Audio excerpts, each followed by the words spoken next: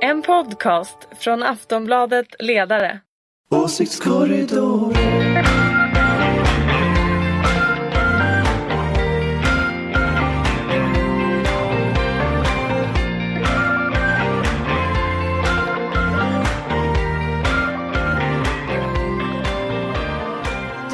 På Åsiktskorridoren, Aftonbladet ledarredaktionspodcast. Och jag heter Margret Atladottir och jag vickar idag som programledare för Fredrik Virtanen.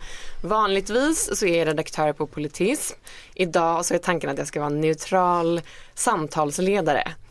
Med mig idag har jag Ingvar Persson och Anders Lindberg från Aftonbladet Ledare och Ulrika Schenström, moderat powerkvinna.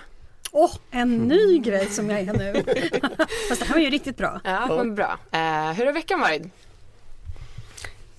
Ja, så där skulle jag säga faktiskt. För min vecka började med att jag hade oerhörd tandvärk. Oj då. Och jag kan säga att då tänker man inte på någonting annat än tanden. Men nu är jag oerhört sådär. Är du åtgärdad? Ja. Är du drogad? Nej.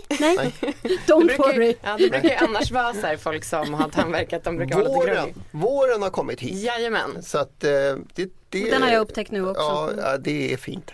Anders? Ja, men jag tycker det är en rolig vecka. Jag tittar lite på nyheterna och sådär. Sverigedemokraterna slänger ut varandra och ja, jag vet inte, oppositionen gör inget särskilt och regeringen gör inget särskilt, så att det verkar vara så här lite vårstiltje här. En liten mellanvecka kanske? En liten mellanvecka. Det känns väldigt mycket och sen gick alla och la sig typ.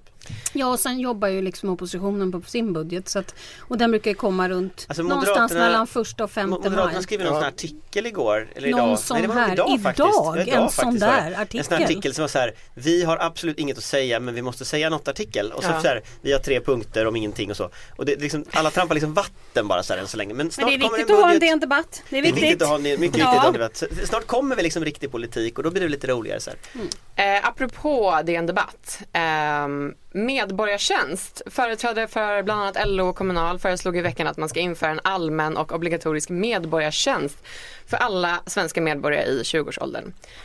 Fler ska utbildas i civilförsvars-, kris- och katastrofinsatser och på så sätt ska samhället bli mer sammanhållet och att människor ska känna mer tillit till varandra. Vad säger ni om den här debattartikeln, det här förslaget? Jag tycker det är helt briljant. Ja, men visst, ja, nu ska jag vara neutral, men... Jaha, nej. Jaha, det här var den gången du var programledare alltså. Men okej. Men det är väl en helt briljant idé tycker jag. Men inte kanske bara för det här med sammanhållning, det är också viktigt. Men jag tycker vi har liksom hamnat i en situation där vi har rustat ner civilförsvaret, vi har rustat ner det militära försvaret till en nivå när det liksom inte funkar längre. Och jag tycker att både den här stora översvämningen förra året, om man tittar på Halland eller om man tittar på Lönneberga innan dess, om man tittar på branden i Västmanland, så är det ju rätt uppenbart att det här funkar inte. Och det blev ohyggligt pinsamt tycker jag med branden när man dels upptäckte att det fanns ingen folk att skicka ut och dels att de där helikoptrarna som man skulle släcka alltihopa med, de hade man sålt till något privat bolag i USA. Så att alltså, vi behöver på något sätt en allmän uppryckning och då tror jag det här kan vara en del av det. Jag kan ju hålla med om att det är faktiskt både en bra idé men samtidigt tror jag det kan bli komplicerat att tvinga folk in i sånt här som inte är vana vid det. Alltså jag tror det här är en liten testballong inför värnpliktsinförande eller någonting sånt där. Det känns ju lite åt det hållet i alla fall. Säger jag och Anders är så lycklig ut så han hoppar upp och ner. Det här är verkligen någonting i Anders Lindbergs smak. Det här är men grejen är den att det är en av de gångerna som Anders Lindberg och jag är överens. Jag tycker ju också att man ska införa allmän värnplikt. Men det svåra med det är ju så jag avskaffar det ju. Ingvar. Men just jag personligen tycker ju så här. Man får ju vara med i ett kollektiv ibland. Just det, men jag tycker att det är bra. Själv eftersom alltså jag är ju så gammal så att jag faktiskt har gjort militärtjänst på riktigt. Så någonstans, just det här med cykelskytte. Ja, praktiskt taget. Det var sån nu. Inte riktigt. Vi hade, men ja, vi ska inte dra ut. Men som sagt, efter att ha varit med om och liksom göra anfall med skarp ammunition på linje och på skidor, så har man svårt att förstå det här med tillit. Det var ju mer så att man liksom blev bekymrad över sin omgivning när man var med om sådana saker. Jag tror att det här är bra. Det finns någonting ändå som visade sig just med branden i Västmanland. Det var ju inte så att folk inte ville hjälpa till. Men det är bara det att de 3000 personer kommer dit en och en. så är det ett förfärligt jobb innan man har lyckats få dem där att uträtta någonting. Men om det kommer tre stycken kompanier beväringar så finns det en färdig befälsstruktur även om de inget kan. Det är inte så dumt att tänka sig att samhället har rätt att ställa krav på oss som medborgare. Men jag tror ju att många generationer oavsett färg faktiskt, alltså politisk färg, kan tycka att det här är inte en jättedålig idé. Men jag säger bara det att de generationer då som ska göra det här, de kommer ju bli helt chockerade. De här. Och det är en av poängerna. Ja, men jag tänker liksom troligen, men jag kan säga, du kan tänka dig vilka uppror oavsett politisk färg de kommer att göra. Igår så var det med så här borgerliga opinionsbildare som kallar det här för slaveri och sådana där saker. Men, det där kommer jag ihåg, för när man följde så här MUF-kongresser i början av 90-talet. Nu är vi där då igen. hade de ju massa sådana debatter hela tiden. Dessa MUF-grejer du har sett på 90-talet. Men det är lite roligt ändå att det går igen på något sätt. Och när jag hör det där, då känner jag så här: tänk om det var därför som Reinfeldt och Tolgfors och kompani drev den här politiken. Att det i själva verket inte handlar om säkerhetspolitik utan det handlar om ideologi. Ja. De var så övertygade om det här och det, på något sätt, priset av att vi fick en MUF-ordförande som statsminister, det var liksom att inget kårobligatorium och ingen värnplikt. Och sen får säkerhetspolitiken liksom bli vad den blir. Ja, jag orkar inte ens svara liksom. Jag bara känner, jag bara går in här och ut i de andra öronen. 10 år tidigare så var det en typisk vänsteråsikt att man absolut inte skulle göra värnplikt. Varken liksom för att stötta staten eller med vapen. Så att, och moderata killar som inte ville göra värnplikten, de var ju rent ut sagt det. De var ju kriminella på alla sätt. De blev ju i och för sig försvarsministrar med tiden. Ja, du ser. Precis, kriminella på exakt alla sätt. Finansministrar. Men jag tänker... Ja, men exakt. Är det jag menar med det här MUF? De satt där i MUF Östergötland i början av 90-talet där, vi ska avskaffa värnplikten. Och så gör de det. Ja, coolt va? Och nu sitter vi här som fån. Ja, men det här är ju början på det. Det här du kommer bli lycklig tror jag. Det här är början på det. Det här är liksom testballongen på om det här är en bra idé. Den starka statens återkomst. Ja, jag är inte lika säker på att det är en testballong tyvärr, men jag hoppas att det är en testballong och jag hoppas att liksom Peter Hultqvist nu vågar gå vidare med också att prata lite mönstring och såna här saker så att det blir lite gjort här också. Lite ordning och reda tycker du? Men jag tänker så här att det är lätt för oss att tycka att det här är fantastiskt. Lite som du var inne på Ulrika, de som faktiskt ska göra det här. Vet vi vad de tycker om det här förslaget? Nej men alltså de lär ju inte tycka att det är en bra idé. Jag är inte så säker på det. Jag noterar att en av de andra var ju SSU som skrev under den här. Och jag tror nog faktiskt att när man även om de kanske inte är så här jätterepresentativa för alla coola ungdomar i Sverige. De flesta ungdomsförbund är inte alltid helt representativa inte för helt ungdom. Men jag tror ändå att det finns någonting i det här som Ingvar sa förut, att människor faktiskt vill hjälpa till. Och om man kollar på hur vårt samhälle ser ut, alltså vi har ett betalningssystem som är elektroniskt, vi har el för att kunna spola i toaletten i princip, för att kunna få någonting att funka överhuvudtaget. Om de sakerna pajar ihop, vilket inte är otänkbart, då kommer man att behöva något system för det. Jag tror de flesta fattar det. Så samtidigt, jag tror också att det finns en efterfrågan på att liksom vara med i något större. Och kollar vi på hur vårt samhälle ser ut, att det är väldigt splittrat och folk kommer från väldigt många olika håll. Det är en poäng som görs i den här artikeln av att man håller ihop samhället. Och jag tror ändå att det finns något mervärde i det där som är lite större än bara själva grejen. Fast det ligger ju i pliktbegreppets natur att det handlar om någonting som man nödvändigtvis inte gör frivilligt. Då behövs det ju nämligen ingen plikt. Så att det är klart att det där inte är någon lätt idé.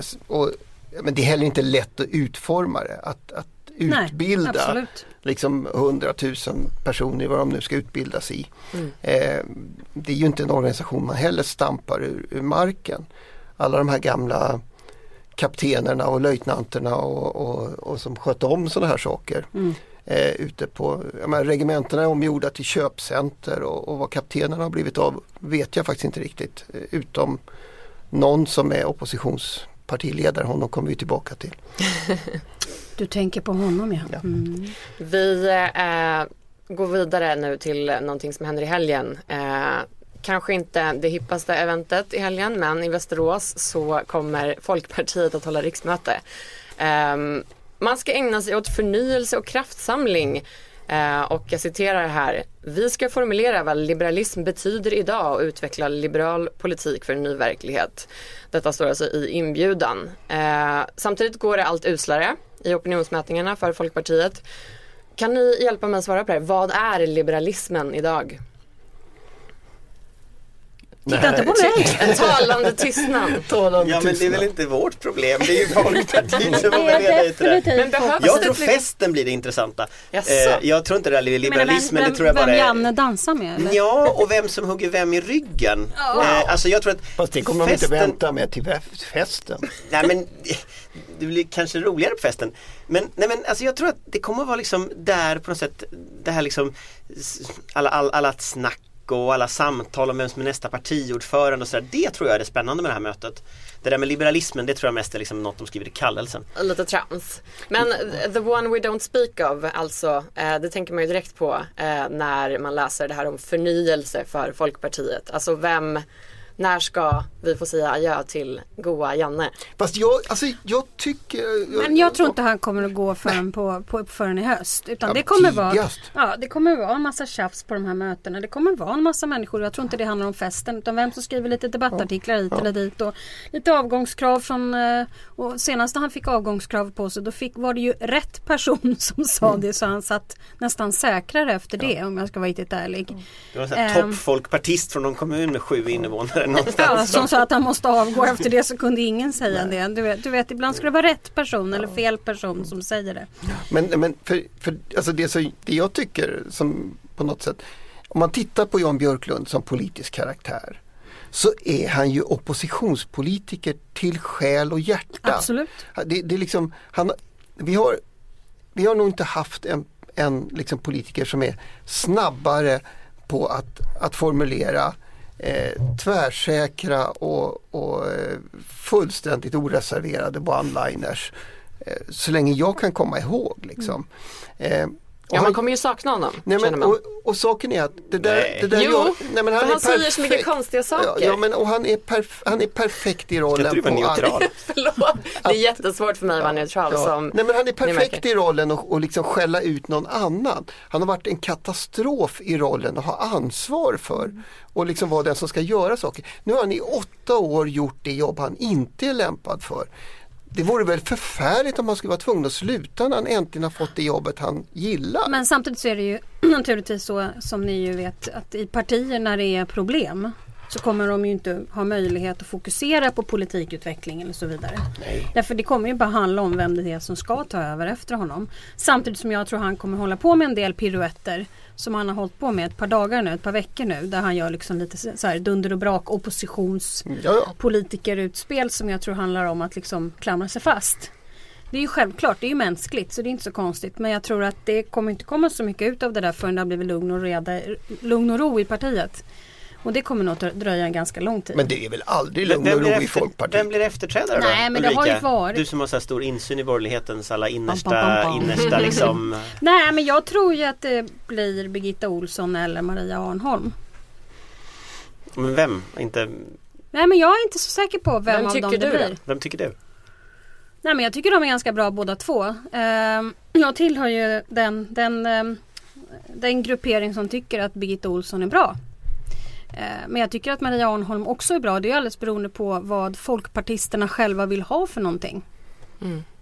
Vad tror ni då, Anders och Ingvar?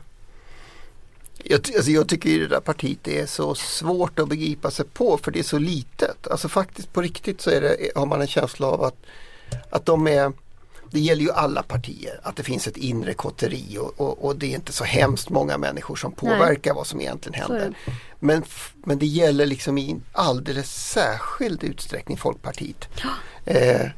Och vad det där och som sagt, nu såg jag idag, nu ska de liksom göra en kampanj. Fast de har fått välja ut några ställen där de tror att Folkpartiet ska liksom kunna överleva.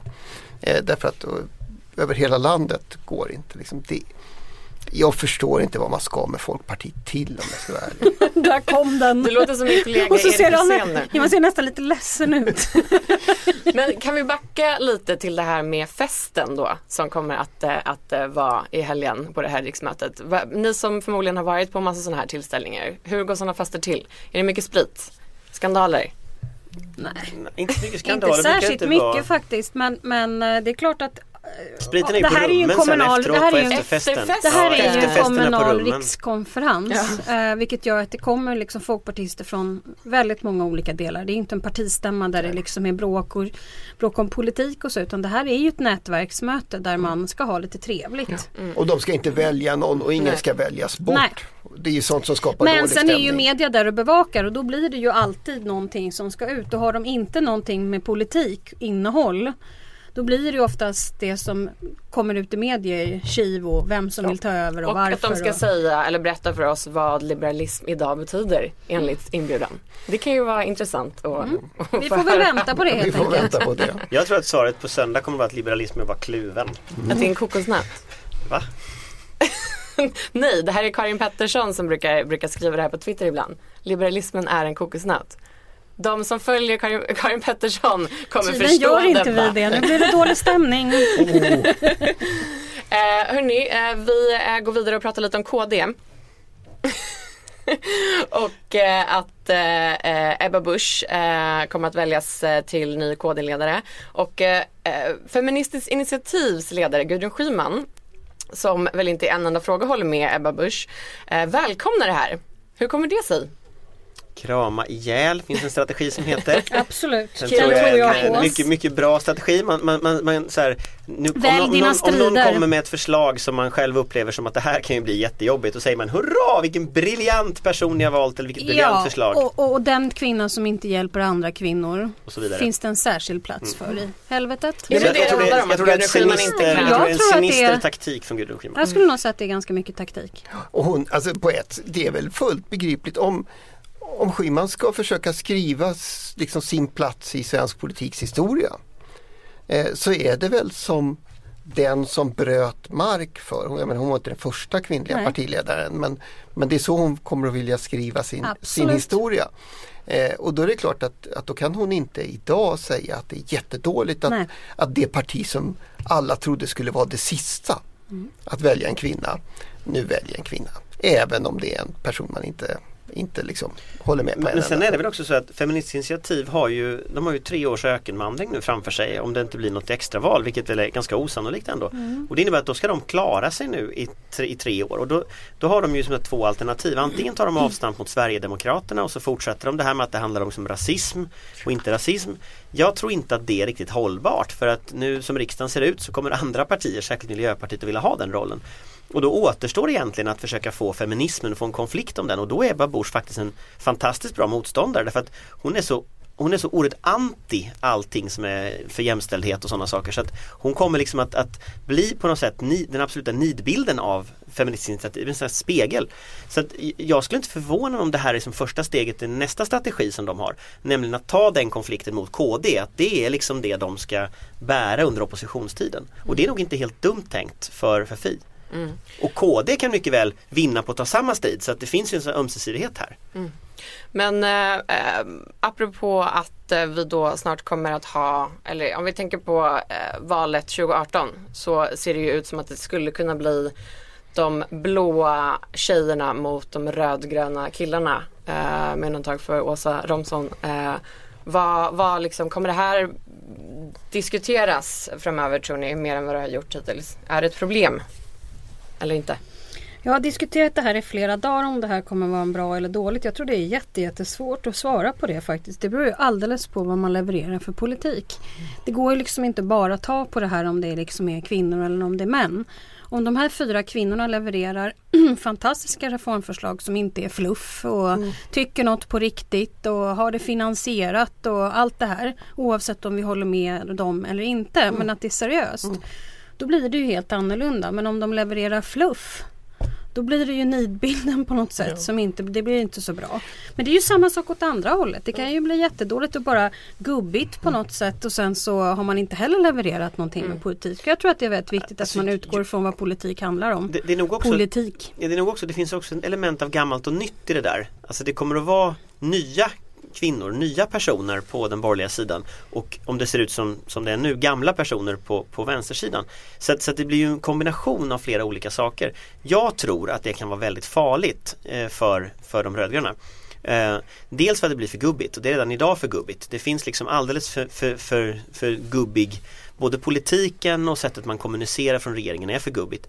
Jag tror det kan bli väldigt farligt ställt i kontrast med nya, framåt, unga kvinnor som det handlar om. Jag tror att det kan vara...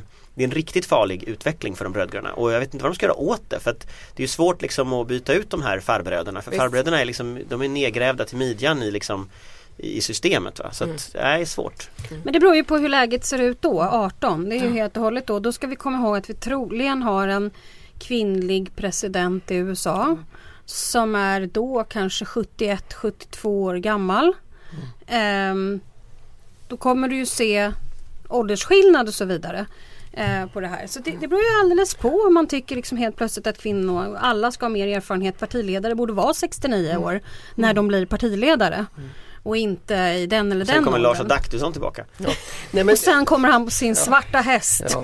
Fast jag måste säga att jag tycker, alltså nu pratar vi om det därför att Ebba Busch liksom, ska väljas och eller ni tror att Lars Leijon eller Björklund tänker liksom låta sig avföras från det här. Och det kan ju vara så. Men alltså är inte den här skiftet, det var inte så länge sedan Maud Olofsson kunde göra ett jättepoäng av att hon var liksom den enda kvinnan i partiledarkretsen och alliansens moder och det blev liksom sådär. Jag tycker att det här skiftet har skett med förhållandevis små bokstäver, vilket ju jag åtminstone uppfattar som rätt skönt. Alltså jag har en känsla av att de här partiledarna i huvudsak kommer att bedömas utifrån, som Ulrika säger, vilken politik de levererar och vilken trovärdighet de själva kan. Sen är det klart att det finns en bild som är kraftfull i tanken på fyra kvinnor. Medierna har en viktig roll där i hur man kommer att beskriva respektive lag eller respektive sida och så vidare. Det ser ju inte så snyggt ut nu, den neutrala programledaren säger. Det ser inte så snyggt ut när man ser då på bild kostymgubbarna mot tjejerna. Nej. Jag måste bara få en jättesnabb fråga till Ulrika. Det som att Folkpartiet och Kristdemokraterna håller två viktiga stora möten som de vill ha publicitet på samma helg. Obegripligt. Ja, eller är inte det ett tecken på att alliansen åtminstone i fråga om organisatorisk samverkan håller på att bryta ihop? Jag tycker det är väldigt konstigt och de här mötena har antagligen någon på organisationsavdelningen på partiet gjort under regeringstiden. Ni hänger med? Då har de inte pratat med varandra antagligen. Ja, men det är väl inte, sånt måste ju kunna hända. Men om det börjar hända hela tiden, då är det lite annorlunda. Men å andra sidan, det här är väl en extra riksting som KD har. Ja. Och det här var väl kanske den enda helgen som det fanns något kongresscenter öppet. Men om man satt på Folkpartiet så skulle man vara rasande. Ja, absolut. Ja. Ja. Vi ska prata om någonting lite dystrare. Flyktingkatastroferna på Medelhavet, hörni. Hur får vi slut på att folk dör? Ganska svår fråga, men Anders, du har skrivit om det här i veckan. Ja, men alltså, det är ju en jättesvår fråga och det finns inga enkla lösningar på den. Det som de ska diskutera ikväll, det är ju det här 10-punktsprogrammet som inte verkar vara 10 punkter utan verkar vara rätt många punkter. Jag har suttit och försökt sätta mig in i den dokumentation som finns från kommissionen kring vad det är de faktiskt föreslår. Men kärnan i det är ju en kombination av mer effektiv sjöräddning, att jobba aktivare i Afrika, Libyen framförallt, men sen också att jobba så att säga efter flyktingvågen, var flyktingarna kommer ifrån. Men sen handlar det om mottagandet mycket i Europa och där känns det ju inte som att det finns särskilt många konkreta förslag till hur man skulle göra det bättre. Och i morse så kunde man ju avslöja ett dokument som sa att det som liksom när allt prat är färdigt så är liksom lösningen att skicka tillbaka folk. Så kärnan i den här, i vad man kommer att göra är svår att se. Ja, det jag tror borde göras, det tror jag är 3 delar som borde göras. Det ena är att man måste få en fungerande sjöräddning. Nu ska man dock vara medveten om att den här skeppet som vi pratar om sjönk väldigt fort. Det är inte så att en fungerande sjöräddning hade gjort så stor skillnad i det här fallet. Utan så länge den här flyktingvågen i de här båtarna fortsätter så är det här en risk som kommer att fortsätta vara. Va? Men en fungerande sjöräddning är grunden, tror jag, att få det här att funka. Och det måste Sverige också bidra till. Det andra, det är att hitta ett system för migrationen till Europa som fungerar bättre, och det är det som brukar kallas för lagliga vägar till Europa. Löfven har ju lanserat det här med humanitära visum, att man så att säga, i de länder där folk ska kunna söka ett humanitärt visum och sen söka asyl. Vad tycker ni om det? Jag tycker det är en jättebra idé. Jag tror inte han kommer att få stöd av det dock på Europeiska rådet. Så den frågan som kommer att landa här, det är ju, ska Sverige införa det här själva? Det kan vi med nuvarande regelverk. Eller ska vissa länder införa det själva och andra inte? Det är inte helt lätt.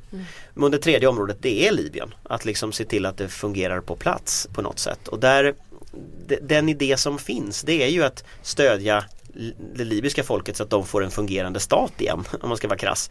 Och det är ju också så, vi var ju med och bombade sönder den förra staten de hade, så att vi har ju också ett ansvar från Europas del. Men de 3 delarna måste man nog ganska fort bestämma. Ulrika? Nej, men jag håller ju framförallt med allt med om det här med sjöräddningen. Det andra är jag faktiskt inte särskilt inloggad på, om jag ska vara riktigt ärlig. Men sjöräddningen, och där var ju Löfven ute i veckan och sa att man skulle få kustbevakningen till att hjälpa till, och det tycker jag väl är oerhört viktigt. Det gäller ju samordning. Det här är ju nästan som att vi avslutar med den här frågan som vi började med egentligen. Det handlar ju om samordning på stort, och den andra frågan var samordning på lite mindre. Ja. Sen är det väl en sak, alltså det är verkligen inte en lösning, men ändå en liksom reflektion som man måste göra, och det är ju att alltså en av de stora utmaningarna blir ju för oss som liksom europeer eller medborgare eller människor egentligen, att ha kvar det här fokuset. Alltså nu har vi haft en vecka när det har rapporterats om liksom 1000 döda, en katastrof, nya larm varje dag. Och vi är alldeles chockade. Va? Och sen ser vi siffrorna. Jaha, det här är ingenting som har hänt den här veckan, utan det här har pågått i åratal. Det fanns stora åtgärder, de drogs in därför att ingen ville betala för dem. Då rapporterade vi ju inte. Och det är klart att försvinner, alltså det kommer inte bli mindre flyktingar, det kommer inte bli mindre katastrofer, men det kommer bli mindre rubriker om 14 dagar. Och det är ju i sig så att säga ett hot, för så länge rubrikerna är som de är, det är då trycket finns på... Exakt så, jag håller med dig. Men sen är ju också hela EUs politik är ju lite skruvad där, så man skulle kunna jämföra den idén som man har haft från EUs sida med att man tar en ballong och så klämmer man på den liksom på olika sätt, och så försöker man på något sätt få mindre luft i den därför. Och det började ju med att man stängde ju gränserna så att folk inte kan komma landvägen. Det senaste är det här stora stängslet nu i Bulgarien, där Bulgarien är inte med i Schengen, men där så att säga, EU har betalt ett stort stängsel i Bulgarien för att människor inte ska gå till Bulgarien och sen komma vidare in i EU. Och så när man har stängt landvägen tillräckligt mycket, ja då kommer folk sjövägen, och just nu är den kortaste sjövägen den här biten. Stänger du den här sjövägen som många pratar om, ja då kommer det att komma en annan sjöväg. Så att hur du än klämmer på den här ballongen så är det lika mycket luft i den. Därför att huvudproblemet är ju de här katastroferna i Mellanöstern och Afrika. Så att EUs politik har under väldigt lång tid inte löst problemet, utan bara försökt klämma på den där ballongen. Och nu går det liksom åt skogen ordentligt. Och då får man ju ta konsekvenserna av detta. Och nu får man ju lösa det då. Liksom. Då får man ju lösa det nu. Och då får man ju lösa det genom de här 3 punkterna som du sa. Jag tror ju faktiskt på det också. Vi är överens. Ja, men sådana här saker jag tror brukar vi inte att det är säkert många i Sverige som inte är överens.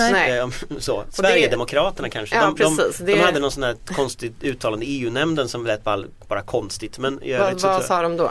Ja, det byggde ju på att eftersom vi tar emot flyktingar så kommer de hit, så om vi slutar göra det så kommer de inte hit. Okej, tack. Men, mycket intressant. Ja, det är väl ungefär det. Man har försökt delar av politiken tyvärr. Det funkar ju inte. Apropå Sverigedemokrater. Jag har hört att ni gärna vill utse veckans dumstrut. Ja, vi vet bara inte vem det är. Jag har suttit och funderat hela tiden här vad jag ska tycka. Fast jag tror att jag har ingen dumstrut, men jag har en efterlysning. Berätta allt. Var är Åsa Romson? Oj. Jag har faktiskt funderat på det här rätt länge, för att det är faktiskt så att det finns ju 4 partiledare i de rödgröna. Det finns 4 partiledare i de där andra, vad de nu är då. Allians, jag tänkte säga alliansen, men de håller ju på att splittras alla håll. Men var är Åsa Romson? Fast svaret på det är att så om någon kan hitta henne till nästa vecka så skulle jag vara väldigt glad, för att hon får väldigt gärna, eller någon får gärna synas. Ja, men hon är i Kallinge och tittar på folk som har fått brandsläckningsmedel i dricksvattnet.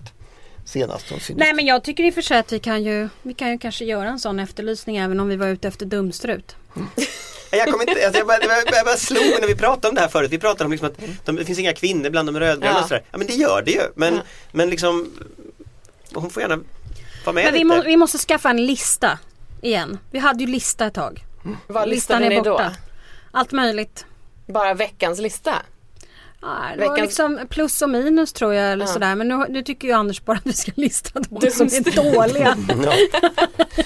Men det är ju faktiskt de enda relevanta betygen man vill höra. Den som är bäst och den som är sämst, eller hur? Vi återkommer med det nästa vecka. Gör så. Tack för att du har lyssnat på Åsiktskorridoren. Tack till er, Ulrika, Ingvar, Anders. Och tack för en oberoende. Väldigt, väldigt oberoende. Ja, men ni ska ha jag säger bara varsågod för det helt enkelt. Ha det bra, hej hej. Hej. Åsiktskorridoren.